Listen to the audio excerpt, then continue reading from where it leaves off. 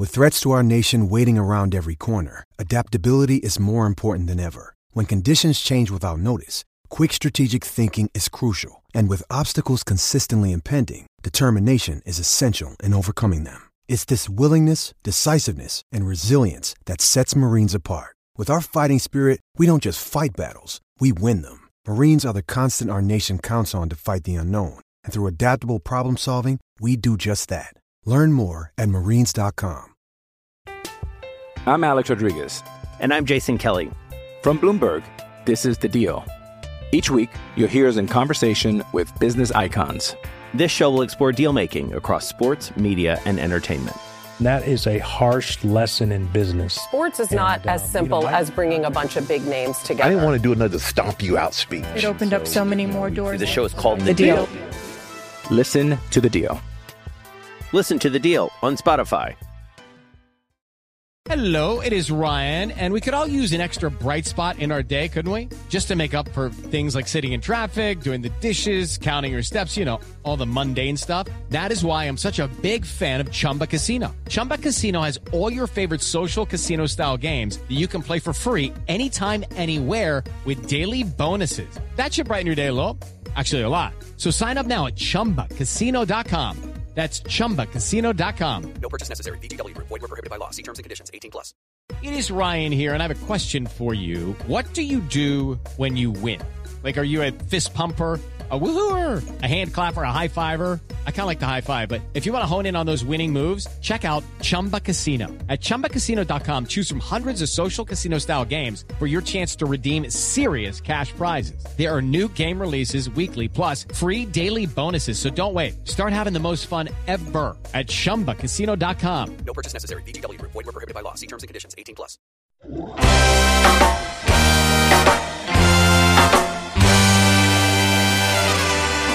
You're listening to the Red Seat Podcast, part of the Over the Monster Network, presented by SB Nation, hosted by Jake Devereaux, and featuring Keaton DeRocher.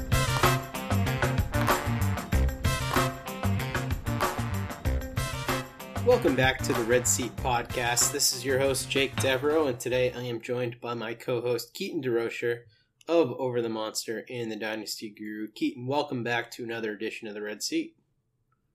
Happy to be here. Just almost broke my glass of milk setting it down on the counter. So make sure that that's clear. We're ready to go. Well, I guess you're pretty excited if you're over there smashing milk jugs. But yeah, so since the last time we talked, Keaton, the Red Sox have had a substantially more success than they have been having before that. Mitch Mooreland had the 2 home runs last night, including the walk-off. We're recording this on a Monday. That was pretty cool. They also split a mini-series with Tampa Bay, won 2 out of 3 against Toronto. And as we speak right now, they are winning 4-1 against the Rays. And as you just noted, JD Martinez just hit an absolute tank. I didn't get to see it because I don't have the game on here, but yeah, 4-1 over the Rays. If they win this game, all of a sudden they'll be 7-9.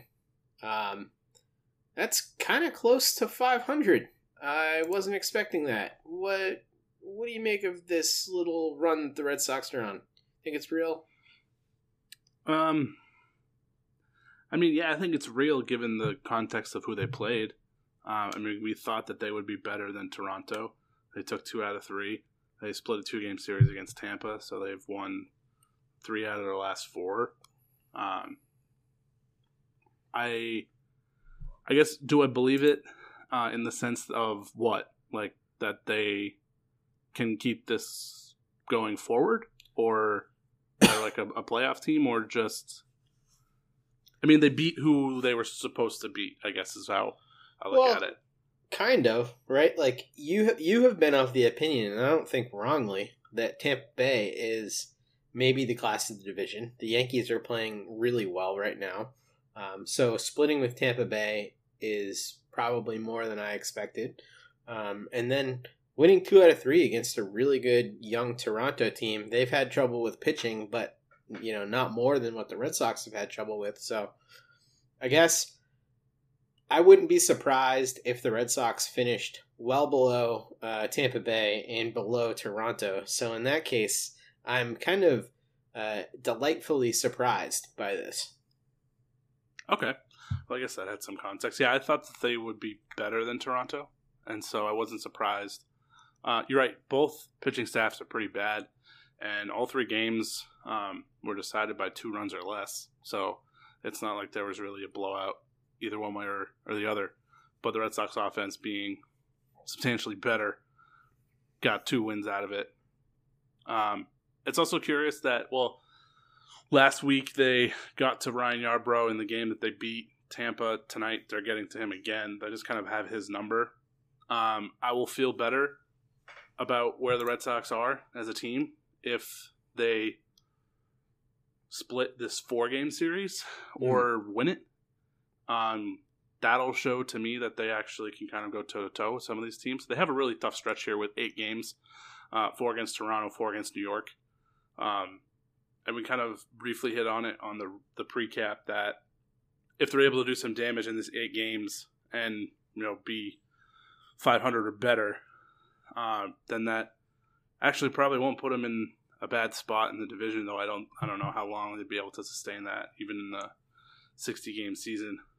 But it is encouraging to see that the bullpen was able to hold up. I will say that was the one thing that I noted in that Toronto series. The bullpen, for the most part, with the exception of the game they lost, really kind of did their job and held Toronto's offense down, which is not something that we're really accustomed to over the past couple seasons. Yeah, that's been encouraging. I think it has been helpful that they've had more bullpen arms to use, and they've been doing these sort of bullpen days a little bit more effectively than they have been in the past. So I think that's obviously a good thing for them. But I want to focus on Mitch Mooreland here a little bit. We got a few listener questions about Mitch Mooreland. And so far, his stats before this game tonight, 6 home runs on the year, 12 RBIs. Those are, close to some of the league leaders there.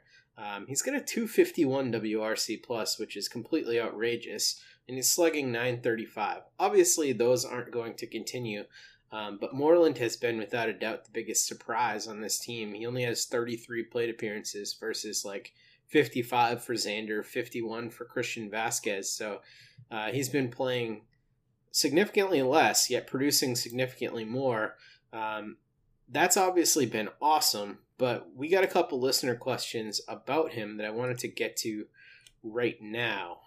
So the first one came from Matthew Kitson, and he says, any chance that Mitch Mooreland plays himself into yet another Red Sox contract? And if I'm not mistaken, Keaton, I think his contract runs through next season as well, or he has an option for next season. Maybe I'll look that up while you're talking about this. But do you think he'll do that? Possibly. I mean, I guess it depends on what they view. Yeah, he does. He has a club option for 2021. Yep. $3 million. I guess it depends on how they view the young guys. They think Chavis could play every day, or Dahlbuck play every day, or have them split at first base. Dahlbuck's got to eventually get called up at some point here.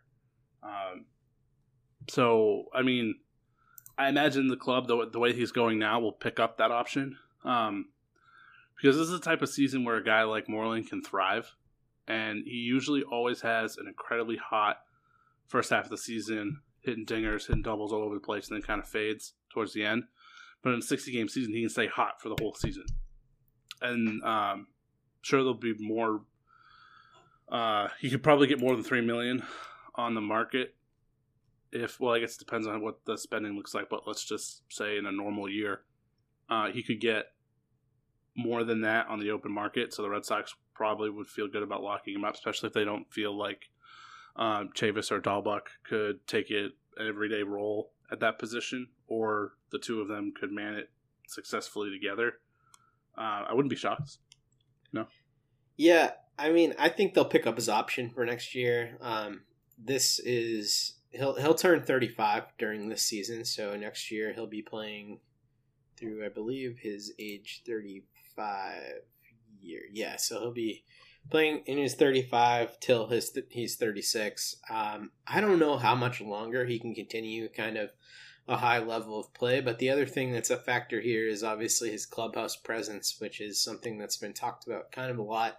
And he's a nice bat to have behind Xander Bogaerts and JD Martinez and Rafael Devers and all those guys, even though we'll get to, Devers and JD continuing to struggle here.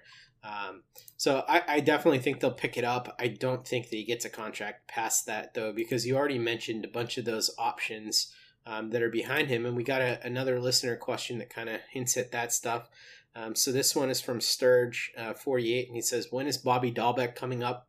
Why is Chavis only playing first base? This season is lost. Why not give him more time at third base and second base? And then he asks about Benintendi, what's wrong with him?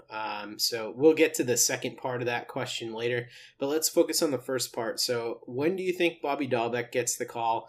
Chavis has been a little bit better. He's got his WRC plus now for the season up over 100, which is a huge thing for him. He has 2 home runs now, but he's still striking out at 38.5%. So how do you feel about him right now?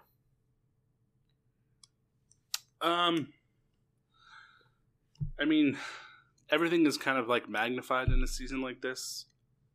There's still only like 15 games into the season, which is a relatively small sample size. So, I mean, the strikeouts are concerning, I guess, pretty much no matter what your sample size is. But him starting to figure things out more now over the last week versus the first week of the season is encouraging, and hopefully that kind of continues to play that way.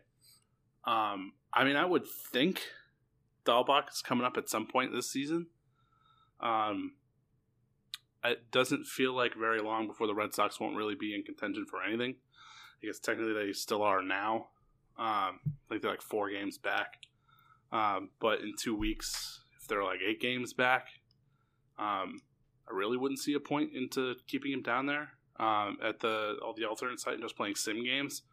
It'd make a lot of sense to get him to face some kind of live pitching before spring training next season. So I would expect maybe by the end of the month, I would expect him to be up there. Yeah, and do you think he's going to get more than a platoon role? Because right now, clearly this listener is frustrated with Chavis's usage patterns and the fact that when we were talking about him preseason, we were talking about him really splitting time at both first base and second base. But Jose Peraza has gotten the lion's share of the time at second base. He's pretty much started there every game. His defense has not graded out as, spectacular in any way. And he's got a 74 WRC plus. So it does seem like maybe Chavis deserves a little bit of time over there to me. I think there's something to that. Yeah. Yeah, I would agree. I mean, I feel kind of the same way as the listener here that I don't expect anything at all to come out of this season, so why not see what you have in some guys? But the Red Sox usually tend to not really do that, which is kind of frustrating. We wanted to see them do that with Darwin's in a couple different spots last year, but he stayed in the bullpen where he was at. And some of the other minor league arms didn't really get any kind of role that we thought they might. So I guess I wouldn't expect them to kind of do those experiments just because they haven't in the past. But I would like them to, because I think it's worth it, particularly in a weird season like this. Now is the perfect opportunity to find out what you have in some guys, and in the offseason, if you can trade, we've talked about moving Chavis for pitching a couple times. Well, why not see what he can do at second and third and kind of up his value? Yeah. Same with a guy like Dahlbeck. Get him some time and see what you have with him, and then make a decision on Mooreland. Those kind of things that seem to make sense as a path for the ball club. So I would hope to see those things happen. I just don't know if they're going to. Yeah, I don't think that there's really much possibility of them playing him at third because he wasn't really a good third baseman in the minor leagues. So I think they kind of know the book is a little bit out on him. I guess there's no, reason they can't play him there on an off day for Rafael Devers, especially I think because they've played Jose Peraza there. But there is some element, I think, of them figuring out what they have in Jose Peraza too. He's still only 26 years old. And next year would be his third ARB year, and he has a fourth ARB year as well. that he's eligible for. So the team still has to make a decision about whether or not it's going to pick up Jose Peraza in those third and fourth RBers. So that's, they're collecting data on that as well. Sure. Yeah. I just think, like today, Jonathan Araz is playing third in place of Devers getting the day off, which I don't know if he has ever played third or not, and I don't currently have the game on, so I can't see how he's doing. But I guess that doesn't seem like a bad shakeup of the order, because prior to this season, Jonathan Araz had never played above AA. So not bad to kind of see what you can get out of him at different positions. Yeah, there's a lot of decision making that has to be made with all of these guys. So yeah, collecting info, that's what they're doing. All right, so I want to switch gears here to talk about my man Alex Verdugo. I was psyched about this. Alex Verdugo is now the leadoff hitter for the Red Sox. I've been pretty much saying that he should be the leadoff hitter for this team since the Red Sox went to summer camp and he was healthy again. I never really liked Benintendi in that spot much. I'm psyched about this. I think it's really going to work out well. Verdugo is playing some of the best baseball on this team right now. And in terms of where he ranks in hitting, he's third on the team in hitting, 123 WRC plus, decent on base percentage. He's got a patient approach at the plate, doesn't strike out a lot, will take pitches, plays great defense. I'm psyched about this. Yeah, and that was actually something we forgot to mention about Mooreland. The defense that he's playing right now is just absurd. Oh, he's great. I mean, that's a hell of a presence to have at first. But yeah, all facets of the game clicking for Verdugo, too. He's made a couple of great catches. That one on Travis Shaw at the wall was incredible. And just having to wait for that to come down and leap and make the catch, that was very impressive. And then going the opposite field twice over the monster, very impressive for a left-handed hitter.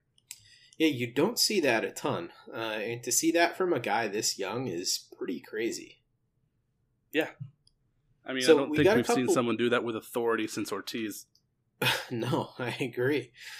We got a couple listener questions about Verdugo. The first one comes from Jacob Cordero, and he says, will Verdugo work out long-term as a leadoff hitter? And I'm going to kind of rephrase this a little bit. Do you think there's anyone currently on this team better suited to the leadoff spot? Or do you think that this job, now that it's passed to Verdugo, is pretty much his as long as he continues to play well? Yeah, no, it should be his. And I don't think there's somebody better suited currently on the roster. I guess if Peraza could get on base more, but I mean, I think we have enough of a sample size. It's just not really his game.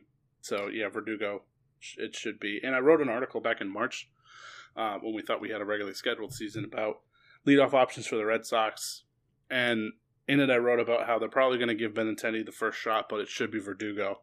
And I'm glad. I mean, I didn't expect Benintendi to struggle like he has, but I did want to see Verdugo in the leadoff spot because he hit at the top of the order with the Dodgers pretty frequently. They did some weird things with their leadoff position. They had A.J. Pollock and Max Muncy do that a lot, lead off a lot. So Verdugo was hitting second, but he had better success at the top of the order than he did in the bottom of the order. It seems like he has that right attitude to be a table setter for the lineup. Yeah, I totally agree. I don't think there's anybody on the team who has this skill set, and he has been a top 100 prospect in baseball. He was perennially a top 100 prospect in baseball before he made his debut. This is a guy who's graded out as like a future 60 to 60 plus grade hit tool, good raw power. I don't think there's anybody who is even in the conversation for the leadoff job other than Benintendi, who is even in his sort of range in terms of talent. Like when we're talking about Verdugo versus Peraza talent levels, it's just completely different. Yeah, absolutely. Yeah, but Benintendi, man, it's just very clear that things are not right with him. And so that kind of leads me into my next point. I want to talk about Benintendi's struggles. He is currently still, as we speak, the worst hitter on the team. His WRC plus has sunk all the way to 18. He's striking out 34% of the time. He has no home runs, 1 RBI. His batting average is .056. He is in as bad a slump as I can honestly remember anybody starting off. I don't know if I actually do remember anybody being in a slump this bad. This is like worse than what Jackie Bradley Jr.'s bad slumps are. Chris Davis, right? Did he start off like 0 for 54 last year? Well, yeah. That might be the only one that's worse. Yeah, Chris Davis. That was epic. But this is becoming epic, and it's so befuddling because Benintendi is such a great hitter, and he has been basically since he got into the big leagues. And he's not the 70 grade hitter we thought he was going to be, but I mean, he's probably a 60 grade hitter at least. It's weird. You wrote about this, and you came to the conclusion in your article that you were not overly worried about him. Can you explain? Because for me right now, I'm very worried.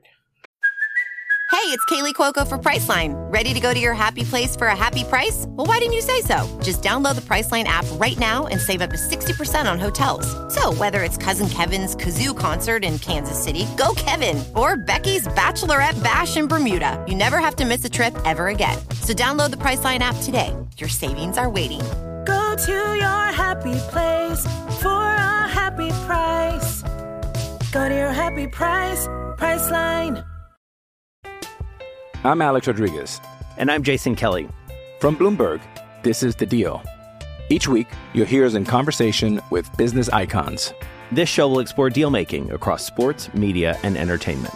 That is a harsh lesson in business. Sports is not as simple as bringing a bunch of big names together. I didn't want to do another stomp you out speech. It opened up so many more doors. The show is called The Deal. Listen to The Deal. Listen to The Deal on Spotify. Yeah, so he has some really interesting tendencies that I think kind of point to what he needs to do to succeed. And it starts with his O swing percentage, which is the percent of times he's swinging pitches outside the zone, is down from a year ago and more in line with when he had his really great 2018 season. And his O contact percentage is about 30% lower than his career average. So essentially, he's not swinging as many pitches out of the zone, but when he does, he's not making contact with them. But he's always been able to draw a walk and have an understanding of the strike zone. That I guess isn't totally shocking, but what was shocking was his zone swing percentage was down about 10%, even though his zone contact percentage is the highest of his career at 90%. So when he swings the pitches in the zone, he's making contact with them. He's getting good results. However, he's just not swinging at pitches in the zone. And for someone who's in a slump, that seems like the easiest thing to fix, especially for a guy like Benintendi that has such a handle on the strike zone and can draw a walk at essentially any point. It's just, he knows what pitches are strikes. He just needs to pull the trigger. I feel like we need him to hang out with like Kevin Millar and Bellhorn and a bunch of these guys from the 2004 team that just had complete smooth brain syndrome and would just go up there and, take cerebral at bats and kind of just not overthink things. Not swinging at pitches in the zone seems like he is so far in his head that, I mean, like, this is totally between the shoulders and not a physical talent or, can't pick up pitches or whatever. Like, it's totally in his head. Yeah, and that's evidenced by he has a walk rate over 20%, which is absurdly high. It's in the top 2% of the league. So he's getting on base. He's just not swinging enough at strikes. And he knows which pitches are balls and strikes because he's drawing walks left and right. So you're right. It definitely seems like it's just a complete mental block at this point, but it gives me confidence that he'll be able to overcome it. Yeah, man, I hope he figures this out. It would be way too long for him to continue to do this for the entire year. I think a change is coming. I own him on some fantasy teams, and I'm continuing to trot him out, and it sucks. But, I'm not sure there's anything else that can be done there. But we do have a few listener questions, too, about him. At least one, I think. Well, the one was what's wrong with Benny. So I think we just covered that. Yeah, there it is. Yeah, so we're good on that one. and we'll get to the other more fun one about Benny later. I want to move on to Brian Johnson. So Brian Johnson is no longer with the Red Sox organization. He was granted his release by the team. I think there was maybe some frustration about not being up with the team, and I think he just kind of ran his course. What is your impression of him not being with the organization anymore? Does that surprise you at all, or are you just kind of like, yeah, that it's time? Yeah, I mean, it does a little. Given the state of the current roster for starting pitching and how we're basically rolling 2 bullpen days out there, and we know that he can go get innings, whether or not they're good or bad. I mean, they certainly couldn't be worse than what they're rolling out there. That part was surprising. I know he wasn't on the 40-man, so they would have had to make some room, but there's plenty of guys that they could have made room for. So I guess I'm a little surprised in that sense, but overall it's more of a thank you for your service. We'll catch you later. Yeah, I think it was time. I think it was pretty clear that the judgment on Brian Johnson had been made by Chaim Bloom in this organization, and there were just more interesting arms, and I think there was nothing more evidence of that by when the Red Sox sent down Weber. They brought up Dylan Covey, who's really horrendous to watch, instead of, a guy like Brian Johnson. So if Dylan Covey's coming up instead of you, you're probably better off in another organization. So hopefully he lands on his feet. It seems like an all-around good guy. So sad to see him leave for that regard. But let's talk about the pitching here a little bit. Eovaldi continues to be a really consistent presence for the Red Sox. He struck out 10 guys in his last game. He's looked good overall. He's been locating well. He looks healthy, which is the biggest thing to me. When Eovaldi's healthy, he's been good. As long as he's been with the Red Sox, he's been good when he's been healthy. But my question for you, Keaton, is that as we see him be this consistent presence for this team, he's pretty much the only one that has, well, I guess I'll give some credit to my guy that we're going to talk about next. Martin Perez has been pretty good too. But Eovaldi's really been that reliable guy since day one. Is he still best used as a trade chip for this team? Or with this team having the feel of a team that could kind of morph into a contender with just a few moves around the fringes, at least that's how I feel about it. I feel like there are a couple arms and a healthy Chris Sale away from that point. Because if we think about it, right? So next year, by June, you could have Chris Sale. You should have Erod at the start. You will have Eovaldi as long as you don't trade him. Let's say you sign one guy, and we got a question about signing Trevor Bauer this winter. Let's just say they make a splash and sign Trevor Bauer. All of a sudden, you're like one decent fifth starter away. Or Martin Perez, you just pick up his option. I guess he's been playing like a decent fifth starter. Like, that's a pretty good rotation. So my question to you is, like, do you trade him in this market that could be pretty bad in terms of your return, or is he more valuable to this team? Yeah, I think he's more valuable to the team. I mean, you laid it out. This entire pitching staff is completely different with a healthy Erod and a healthy Chris Sale. And Eovaldi is your third starter rather than your first. They definitely still need to sign a pitcher, but it makes it easier to sign one versus two, especially in what's probably going to be a weird market. I think he's more important to the team, but I think it comes down to what is more important to this Red Sox front office, rolling out a contender or saving more money. Because if they wait until the offseason, going into what hopefully will be like a full regular season of baseball, then they probably could get more for Eovaldi after a 60-game stretch where he's been really impressive. And so if they felt like moving him, I don't think it would at all be during the season this year. It would be prior to the season next year. But they'd still have work to do on their own starting pitching. So him as just a player, more valuable to the Red Sox, but it depends on if they want to pay their third starter $17 million. Yeah, and I tend to agree. I think if the Red Sox plan is to add another pitcher, and especially because it seems like we are going to get to August 31st at this point, it doesn't seem like Rob Manfred if he was going to shut it down, he would have shut it down during the Miami debacle or during this recent Cardinals debacle. It seems like they're just hell-bent on playing, and Jackie Bradley was right when he was asked about that, and he was like, yeah, I think we're going to play no matter what. He's convinced me. So I think they're going to reset the luxury tax. I do think that they're going to spend. So I'm starting to lean towards keeping Eovaldi as well. He's leading the team in WAR for pitchers on Fangraphs WAR, which measures it by FIP. But second in that race to him and first on the team in ERA at 3.45 is Martin Perez, who's now thrown 15.2 innings pitched. He's got 2 wins. He leads the team in wins at that point. He's been walking a bunch of guys. A lot of those were in his first really bad outing. But Matt wrote an article about how Martin Perez has actually been doing a pretty damn good job of limiting hard contact. And it's looking like your boy Jake was not out of his mind to think Martin Perez could have been something. Or is something. 2 starts does not make a season. But it is certainly impressive. I'm not there yet. I'm excited about the progress that he's made.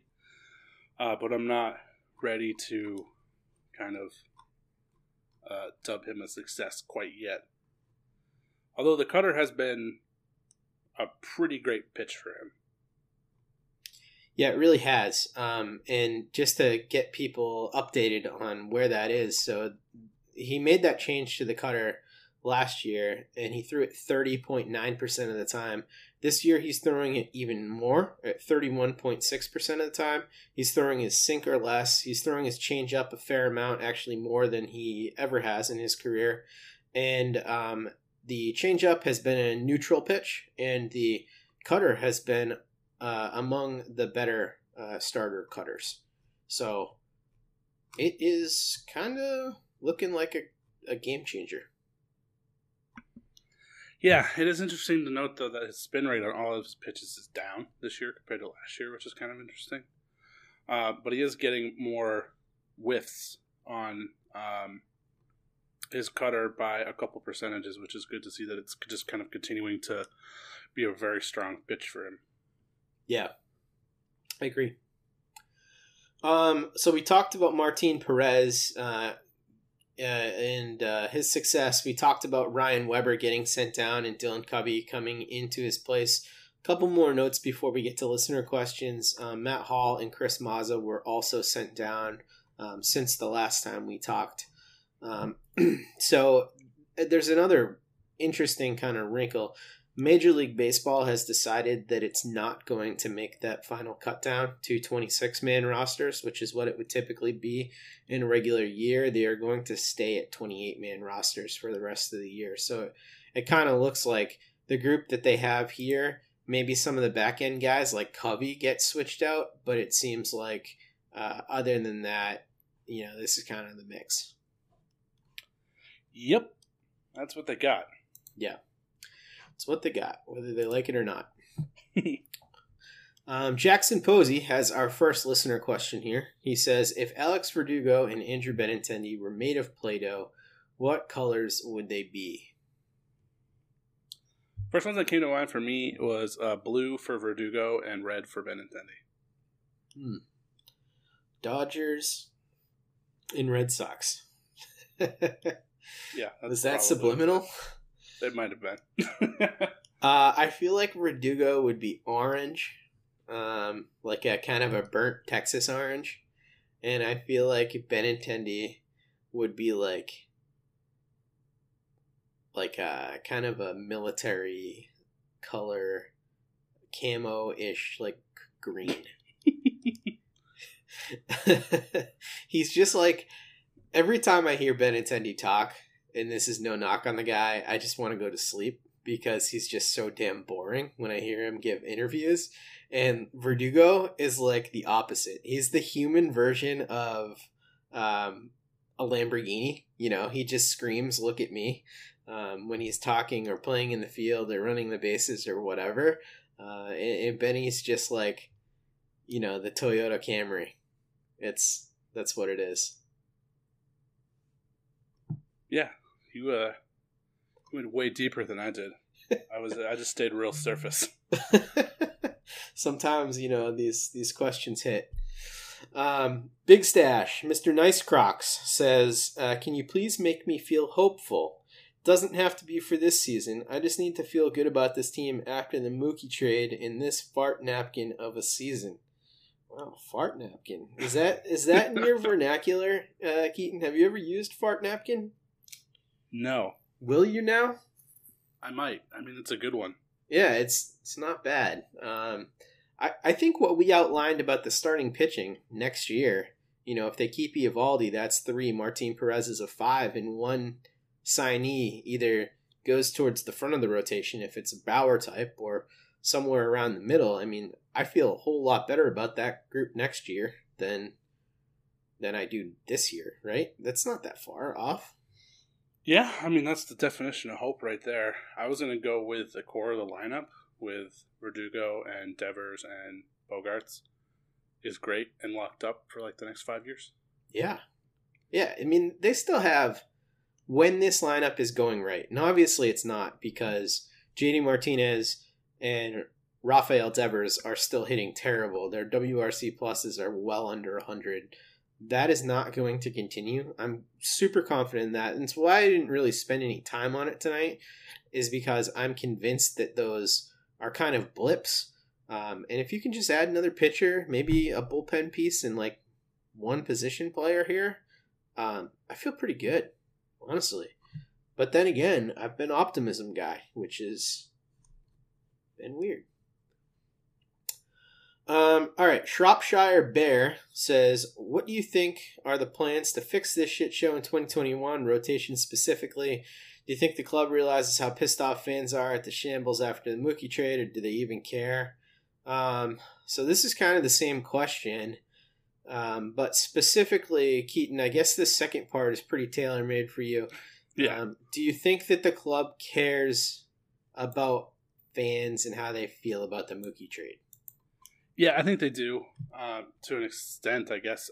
They were very clearly caught off guard by the fan reaction to the trade, holding 3 separate press conferences to try and explain why this was actually a good thing for the franchise. So they were clearly swayed enough by the immediate reaction to try and explain it away. 3 was probably an overkill, but we know how this front office is with press conferences. They really don't do very well at them. Yeah. So that's true. I think they care, but I think they expected more kind of just blind following. Yeah. Than being upset at trading him away. I mean, the plan has to be focusing on the starting pitching because they can't roll out a rotation like this for an entire season. And they've been telling us all along, even since they traded Mookie, that this team still can compete. But, I mean, with the starting pitchers they're rolling out there, that's just very obviously not true. And they're absolutely lying to themselves. So, I mean, I guess when they said all that, we did expect to have Eduardo Rodriguez. If Martin Perez really is this successful reclamation project that changes everything. So, yeah, there would be one starting pitcher away from having a lot more confidence again. But that has to be the focus of this offseason. The lineup is fine. The bullpen is frustrating, but generally gets through it more often than they fail, even though it's frustrating to watch. But the mega elephant in the room is just how terrible the starting pitching is. So that should be their focus to address it. And I think in general, they do care about the fans. So I think that I agree with everything that you said, and I want to move to our next listener question, kind of jump a few ahead. There was a guy who asked about signing Trevor Bauer in this offseason, and Trevor Bauer is the top starting pitcher who's going to be available. He's going to be 30. He's pitching extremely well for Cincinnati this year. Talk about spin rate. He's pretty much a spin rate god in all sorts of categories. His career's been a little bit up and down, which has been frustrating. But when you talk about the other guys on the market for next season, you're talking about guys like Stroman, Mike Minor, who's getting old, Jaco Derizzi, who's good, but kind of been up and down, Robbie Ray, who I want nothing to do with. Pitchers in that sort of vein. James Paxton is another one, but he scares me health-wise. For me, I think it's got to be Trevor Bauer or a trade. Yeah, and I think even though Bauer's been really inconsistent, if he has a really solid 60-game stretch here, I think he'll end up pricing himself out of the Red Sox range. I don't think they want to spend another 17 to 20 million on a player going into next year, knowing that they'll have Rodriguez back and Chris Sale back. I kind of see them targeting guys that are going to be in like the 10 to 12 range. I don't think Stroman wants anything to do with this organization, so he's probably out. Odorizzi kind of feels like the guy that'll end up being. I love Robbie Ray, and I would hope that it's him. I know he struggles with walks, but God, his fastball and slider are so freaking good and fun to watch that I think maybe give the Red Sox pitching staff a chance to do something fun with him. I would love it for it to be him. He would be my choice. So the cap for next year, just to give people a picture, the luxury tax situation, I should say, the Red Sox are expected to owe $128 million after this season, and if we assume we make it to the 31st and everything resets there. I actually do think that the Red Sox could hand out Trevor Bauer like a $25 million a year contract and still be well under the luxury tax threshold. And I'm not sure that they would really balk at that, because we've seen this organization be pretty reactionary in terms of, fans get upset or, they do poorly the year before, go out and sign Pablo Sandoval and Hanley Ramirez in the same offseason. Like, that is a terrible example of them being reactionary, but they kind of are. And I don't think Bloom will spend on someone who he doesn't see as worthwhile. So I could see them making that signing. Especially because, Eddie comes off the books after 2021. It's his final arbitration year. Chris Sale's going to be healthy, so even if you're paying Eddie like a healthy salary in arbitration, which I don't know that his figure is going to be much higher than it was this year. It was 8.3 this year. I don't know if they can go down. I don't think they can go down, but it's probably not going to go up by much. I don't think they're going to owe a ton in arbitration next year. No, I don't think they will, but I just don't expect them to spend money. But why not? They always have. Yeah, until it came to the best player they've ever had. Well, right, but like we know that situation was way more complicated than just that one thing. Like, they were in a bad position financially, and, we can talk about how they should have done it anyway. But, now that they're in a situation where they literally don't have any excuse to spend, why wouldn't they? Because I still don't think they want to. I think that's a big reason why they have Bloom there, is to find guys that can perform for lower salaries. So, somebody like Bauer, I just don't think they're going to go after. I think he's going to be priced out of their range. Interesting. Yeah, I think the only way that they don't sign Bauer is if Bloom doesn't like him or someone else blows them out of the water. But I think they'll make a really big offer to him, just personally. All right, next question comes from Cults 10. Deep down, do you want to make a run or tank for a stud pitcher in the draft? Keaton, what would you rather do? Tank for Rocker and Leiter, or, make the playoffs? Yeah, I would like to tank. I think not having Eduardo Rodriguez really changed the entire complexion of the season. And just because of that, and they're not obviously just going to spend money on a short season, and they can't really make a trade because of the market for a short season. People aren't going to be willing to offer stuff up or give people up really all that easily. Mm-hmm. That I'd love to have a nice shiny prospect. I don't think that they'll be good enough at tanking to Probably get not. One of those top two guys. And I don't really care about anybody who's not those top two guys in a way that is so significant that I would prefer that to winning. So for me, I would rather see them push for 500 and make the playoffs and watch a little bit of playoff baseball that matters to some degree, and just see what happens in this wild year. I don't know. I'm not expecting anything, obviously, but Yeah. I think. Yeah, this year is just so weird. Like, if they were in the same spot right now in a 162 game season, I would feel differently. I would say that, like you outlined, they're like a move or two away from significantly overhauling the roster that they have. So I'd want them to go and make those moves. This seems like such a weird year that, like, I don't really care where they fall because it's just a weird 60-game season. So, if we have a chance at a nice, shiny new prospect, that's fun. Those are always fun. Yeah, prospects are fun, for sure. Ben Jacobson was the one that asked the Trevor Bauer question, so thank you for that, Ben. Hoosier Con asks us, do you think Martinez is giving his all this season? Was reported that he refused to DH the other day. I didn't see that report, and I know you didn't see that report either, Keaton. I don't have any reason to believe that Martinez, who seems to have been like pretty much a second coach or third coach on this team that's the whole time he's been here, has any reason not to play hard. Yeah. I'm trying to see if I can like quickly find something. I think I just found something on the Sports Hub that said, did he quit on the Red Sox? So I don't know if that's what it's referring to or not, but I did not see that story anywhere at all. I don't really have any reason to believe that he would.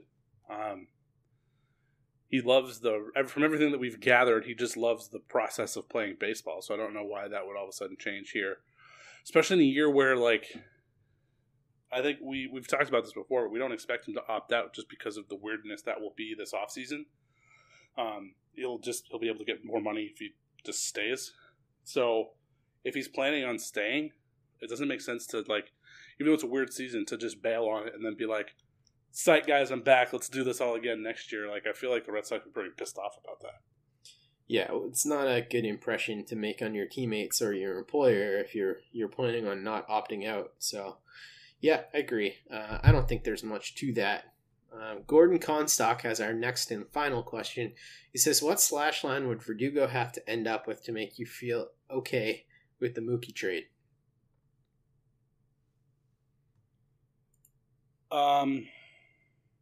I would need him to be a perennial 8-win player and win an MVP in the next 3 years. My standards are not so high. I'm very happy with the young, exciting Verdugo right now. I think he'll settle in as like a 280 to 300 hitter every year with a high OBP and some good defense. So I'm happy with him. Obviously, I wish we had Mookie Betts instead of him, but I'm pretty stoked with Verdugo right now. One of the most fun players to watch on the team. Yep.